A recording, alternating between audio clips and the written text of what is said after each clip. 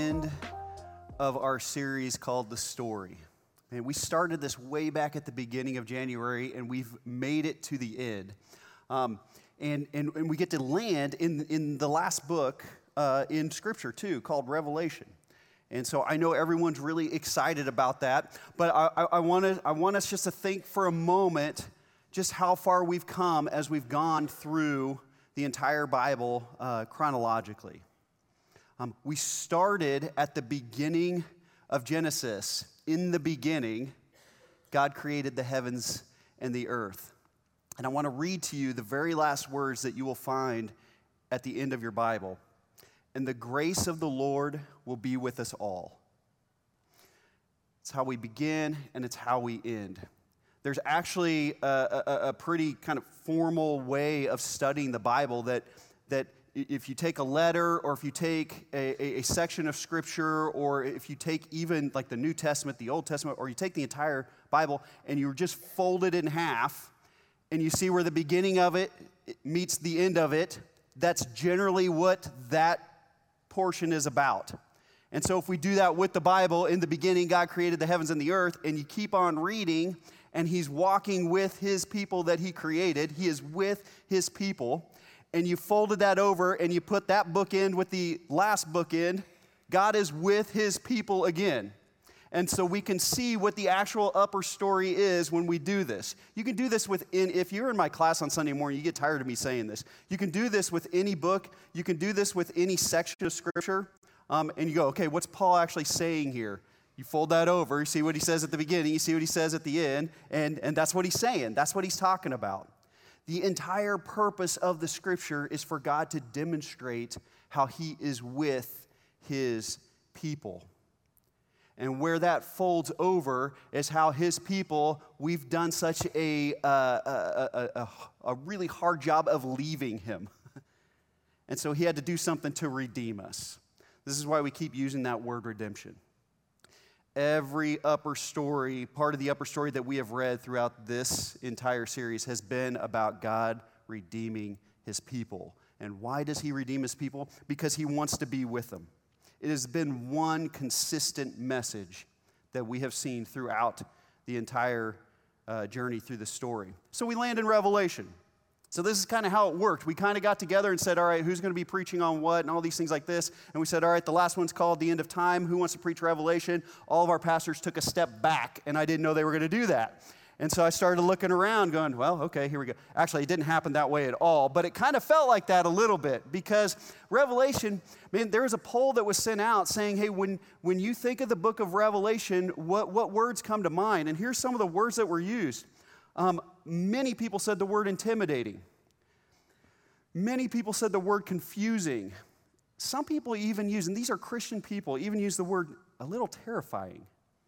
And I don't know if that's you guys. I don't know if that's how you feel when you hear the word Revelation, when you hear this book. Do you get intimidated by it? Do you get confused by it? Do you feel a little scared by it? Because that was never the intent of the book. It was never the intent of the book. I know that many of you, I know this because many of you send me emails and say, hey, have you heard what this guy said about this? Have you heard what this guy said about this? In our culture, we do not have a shortage of people who are trying to unlock the secrets of Revelation. That would be a really weird book to be called Revelation. Like, if there were secrets about it, we can't call it Revelation. But my fear is that more of us know what people say about Revelation than what Revelation actually says about us. And so my question to you is, have you actually read the book? Or have you just listened to what people said? Or have you gone to the fiction section of any bookstore and picked up people's interpretation of what this might look like or what it could end up looking like? And I fear this because I think most of us, when we even think of the book, Revelation, the driving question that comes to us is like, when is this all going to happen? When is this all going to happen? That tends to be what moves us through this, and it creates excellent fiction work, and it creates really entertaining radio shows, and it creates really weird and strange and sometimes meaningful, but really strange dialogue that we have with one another. And we love to see things going on around us and say, here we go, here we go, here we go, here we go. And I want to caution you on that, because that's never the drive through this book, through this letter.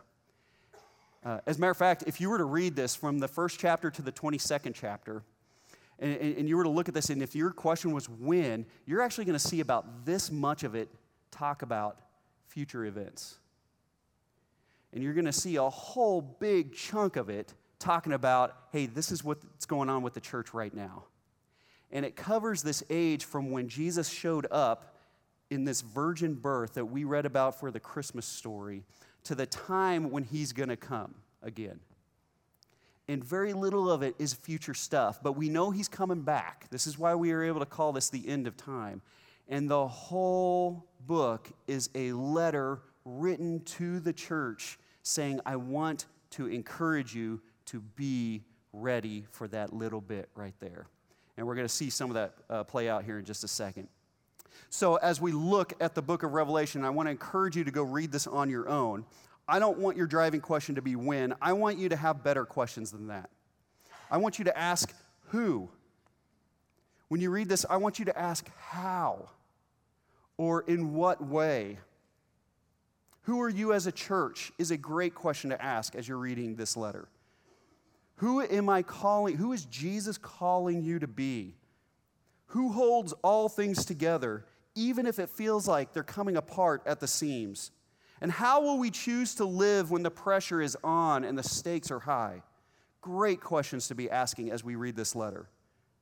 See, the reason we want Revelation to be a book of mysterious prediction, I think, is because I think it's actually easier to speculate than it is for us to surrender. And this book, this letter, calls for us to surrender because it's an unpacking of the gospel. Listen to John's kind of posture he has when he starts encountering the things that are going to make up this book. It's in Revelation chapter 1. In John's writing, he says, "When I saw him, I fell at his feet, though dead. But he laid his right hand on me, saying, 'Fear not, I am the first and the last and the living one. I died, and behold, I am alive forevermore, and I have the keys of death and Hades.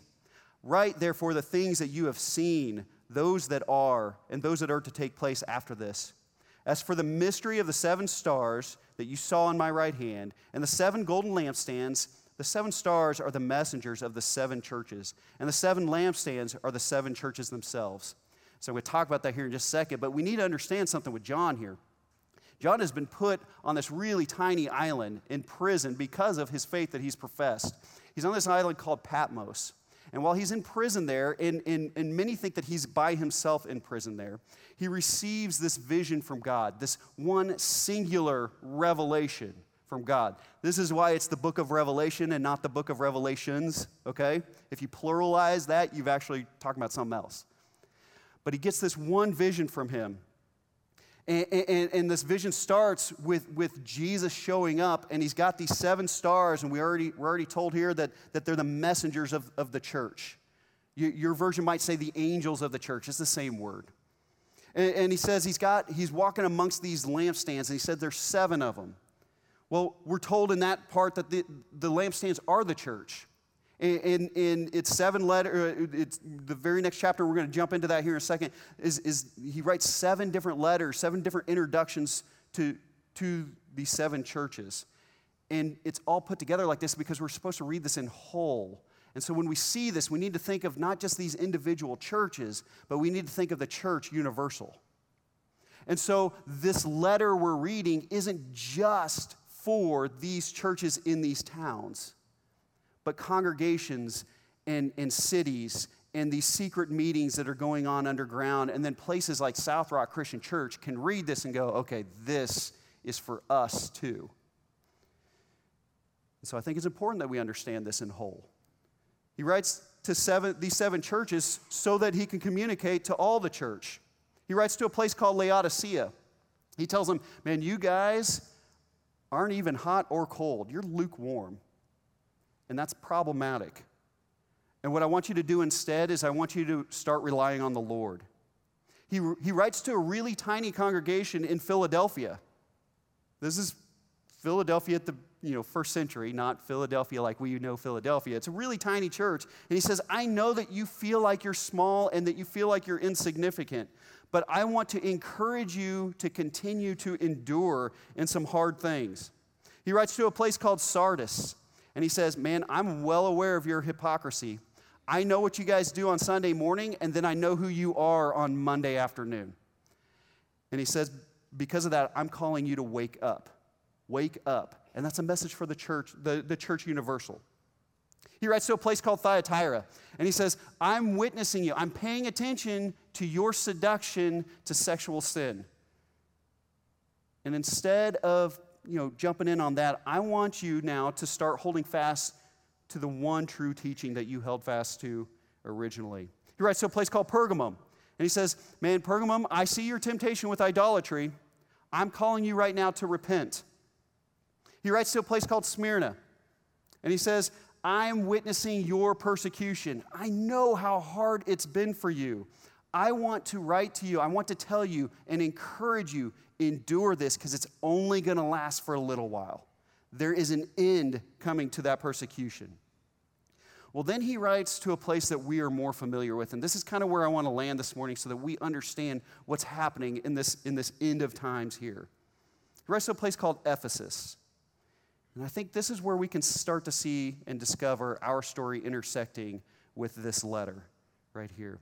He writes to a place called Ephesus. We're in Revelation chapter 2, and this is what we read in the first 3 verses. He says, to the angel or to the messenger of the church in Ephesus, write the words of him who hold the 7 stars in his right hand, who walk among the 7 golden lampstands. I know your works, your toil, and your patient endurance, and how you cannot bear with those who are evil, but have tested those who call themselves apostles and are not, and found them to be false. I know that you are enduring patiently and bearing up for my name's sake, and you have not grown weary. Man, what an encouraging thing for this church to hear these words from Jesus. See, we know some things about this church. We know some things about Ephesus. Ephesus is really kind of a famous place. Last week, Rick Allspaw was giving us a message from 2 Timothy. Timothy, at that time, was pastoring at the church in Ephesus. And so we read letters like 1 and 2 Timothy. We actually have an entire epistle written to the church in Ephesus. And because this is part of what was on Paul's missionary journeys where he founded this church. He was close to the elders and to the leaders of this church. He wept with them when he knew he wasn't going to be able to revisit them. He has a very deep and personal connection with them. It's a privileged church. They've been greatly blessed. And in this, we see that Christ speaks to their leaders. He speaks to the church. Man, think about that for a moment. Man, Jesus is speaking to that congregation. We even have evidence that John, the author of the book of Revelation, even served in a pastorally role in Ephesus. Many believe that's actually where he was arrested at and then sent to this island in Patmos. But Christ speaks to the leaders and walks among the churches. And even though Christ is exalted in heaven, he doesn't do his work remotely. He is present. Think on that. He's present. Be in awe of Jesus walking amongst his church. Just as though he walked in the Garden of Eden, he now walks in this garden that he calls his church. He's actively engaged, and he knows what's going on. But he also gives a warning to this church. If you keep reading in this, he gives a warning to this church in Ephesus, and I think it's worth our time to pay attention to this warning as well. In verse 4, he says, "But I have this against you, that you have abandoned the love you had at first." So he says, Ephesus Christian Church, this wildly popular congregation that is serving like no other, they're discerning like no other, they're persevering like no other. I know all these great things you're doing. And then we take this dramatic turn in verse 4. I have this against you. I have this against you. How are we to understand this? I've actually heard messages that go like this. because of this verse, we know that there's good and bad in all churches, and there's always room for improvement, so we need to pay attention for room for improvement. I got a problem interpreting this passage this way. I would challenge you, don't soften the blow of what Jesus just said to this church. This isn't just a message for them to tinker what's going on. They're in danger of having their lampstand removed. Do you understand the heaviness of this? This church that's doing all these amazing things are in the very danger of not even being considered a church by Jesus. The bride is in danger of losing the groom. Man, Jesus' statement warns us that healthy-looking churches can actually be on the verge of losing their light. This is a big wake-up call to you and I. This is a massive wake-up call to you and I. Ephesus Christian Church here, they're doing very well in their planning and their strategy meetings. Maybe they've got like 80% of their congregation serving. Maybe they're retaining like 90% of their volunteers. People volunteering in the different ministries and the different things that are going on. They're like, man, I want to keep doing this. I want to keep coming back for this. It's possible that Ephesus Christian Church, man, maybe they're seeing baptisms happen every single week. Every single week they get to celebrate someone getting dunked and maybe coming to Jesus for the first time and getting excited to be a part of the things going on in this community.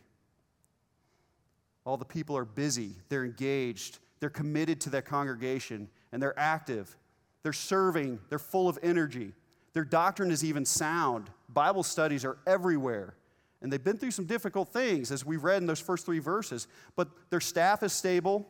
Their elders are maybe they have had to make some tough decisions, but they're in unison as they do that.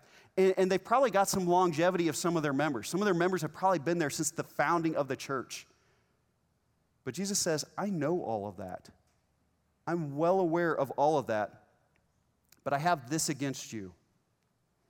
Makes me wonder, what is it that's so destructive in this congregation? What is it that's so cancerous or so corrosive that the church that is doing so well can be in so much danger of losing their light? Well, he brings a charge against them in that verse. He says, I hold this against you. You've abandoned your first love. You've abandoned the love that you had at first. See, the charge here is their unfaithfulness is being masked by activity. What's this mean? Well, some have said that this means that they're no longer a loving church. Well, that's problematic. That's problematic. I don't think that's what first love means. See, a first love is not necessarily just a chronological thing, but it's one of importance and priority. So a first love would be a love for the Lord. That a love for God happens before a love for one another. That's what we read in all the rest of the scriptures. Some have said, well, this means that you've lost your earliest love. And so this is a message that goes like this. Remember the excitement you had when you first became a Christian. Remember the excitement you had when you walked into that baptistry and walked out. Man, it's time for you to find that enthusiasm again. Well, that's not how love works, is it?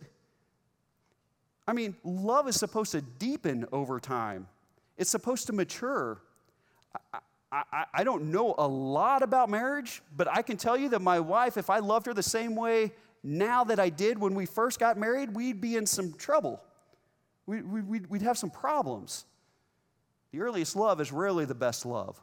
Love doesn't work backwards. It actually grows. Jesus does not say you've lost your earliest love, but you've forsaken your first love.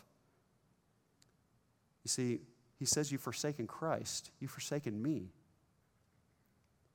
You haven't put me as the priority. Your ministry is thriving. Your statement of faith is sound. Your commitment to hard work is exemplary. But you are a serving, discerning, and persevering church, but you are no longer a Christ-centered church. And unless you recenter your ministry on me, the living Christ says, the light will go out. Can you picture this kind of church? Can you picture it? Bustling with life and energy, multiple Bible studies, many classes, several groups, one that seems to overcome really hard experiences, but they persevere. Can you picture it? Do you know a church that's like this? In Ephesians, and there was a church that was truly an amazing community. If you ever read the book of the book of Ephesians that Paul writes, he talks about, you guys, you didn't learn Jesus this way. You've taken off the old self and you've put on the new self, and you're living like this. That's what the entire book of Ephesians is about. Is it possible then to serve with great energy and to no longer be about Christ? It's a very real question. Has this happened to you? Has it happened to you? Is your faith very much like a weary marriage, where conversation that was once a joining of hearts diminishes to the level of who's taking the van to pick up the kids, affection getting crowded out, and one day you say to your spouse, I committed my life to being with you, and now I hardly see you. And when I do, your mind is somewhere else. Can you picture this kind of church? What do we do about this? Well, thankfully, Jesus gives us that answer in the very next verse. He says, remember therefore from where you have fallen. Repent and do the works you did at first. If not, I will come to you and remove your lampstand from its place unless you repent. You hear the message? Do you hear the message? He gives us 3 operative words right there. He says, remember. Man, think of where you were and what you were doing when there was an affection and an intense love for Christ. Maybe it's when you were a part of that group, a part of that study, a part of a smaller community that was challenging each other and holding each other accountable, and you sort of got too busy for that. Maybe it's when you were volunteering for a position, you're like, man, I'm relying solely on Christ to make sure I do this ministry well. Maybe it's when you were praying together with your spouse, with your family, with your brother, with your sister, with your friends. I don't know, but whatever it was that brought on a deep affection for Jesus and an intense love for him, remember that time. How do we measure that? I would challenge you, don't compare yourself to someone else. But take your life, take your faith journey and compare it to the Word, to the things we've discovered over the last 31 weeks. Compare it to that measuring stick, that ruler, that tape measure. Peter says that though you have not seen him, you love him. And even though you do not see him now, you believe in him and are filled with an inexpressible and glorious joy. Remember that. Maybe you're thinking, I've often come to church, I even serve, but I've never loved Jesus like that. Well, if that's you, I think God's brought that to you right now. I think it's your calling right now to delight in that revelation and know that God's not done with you yet. And come back to that. He also says repent. He actually says it twice. He says repent. Ask yourself, is my heart cold? Am I numb? Am I just not feeling God? Man, if that's you, confess that. Lord, my love for you is so weak, I've lost sight of you. And if the Holy Spirit is stirring this in you, and don't beat yourself up over it, move into that stirring. Lean into that. And thank God that he is moving in you like that. One minister from centuries ago said that the heart is hard only when it does not know it is hard. A man is hardened only when he does not know he is hardened. When we are concerned about our coldness, it is because of the yearning that God has put in there. And pay attention to that. And then finally, he says return. That's actually not said, but it's implied. You know, the first thing that any Christian does is embrace Jesus. The first thing that any church is an affection for Jesus Christ. We believe that Jesus is the Christ, the Son of the living God, and our Lord and Savior. And he's the lover of our souls. And he is the first and the last of anything that we do as a church. You want revival? Man, come back to that. Come back to that. The call is to come back to Jesus. Is it possible that we are masking our unfaithfulness with activity? Is it possible? That's what this entire letter called Revelation is about. It's a call to remember. It's a call to repent. It's a call to return. That's how we prioritize Christ. It's how we keep our first love. It's how the church retains her lampstand. But one really big question is, why should we do that to begin with? And I think it's very simple.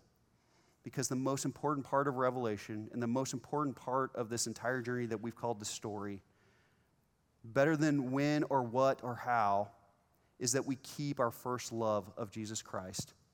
Because from the beginning, he has kept us. Our Father wants to be with us. There is nothing greater than delighting in his presence. And honestly, that's what heaven really is.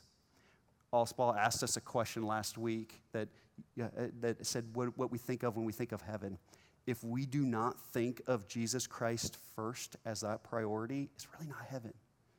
It's really not it. I want to read, he tells us why at the very end of this letter. In Revelation 21, I want to read some of 21, I want to read some of 22 to you, and just let his words, just let those sink in.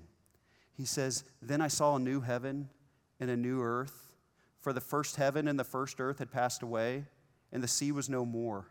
And I saw the holy city, New Jerusalem, coming down out of heaven from God, prepared as a bride adorned for her husband. And I heard in a loud voice from the throne saying, 'Behold, the dwelling place of God is with man. He will dwell with them, and they will be his people, and God himself will be with them as their God. He will wipe away every tear from their eyes, and death shall be no more. Neither shall there be mourning, nor crying, nor pain anymore, for the former things have passed.' And he who was seated on the throne said, 'Behold, I am making all things new.' Also he said, 'Write this down, for these words are trustworthy and true.' And he said to me, 'It is done. I am the Alpha and the Omega, the beginning and the end.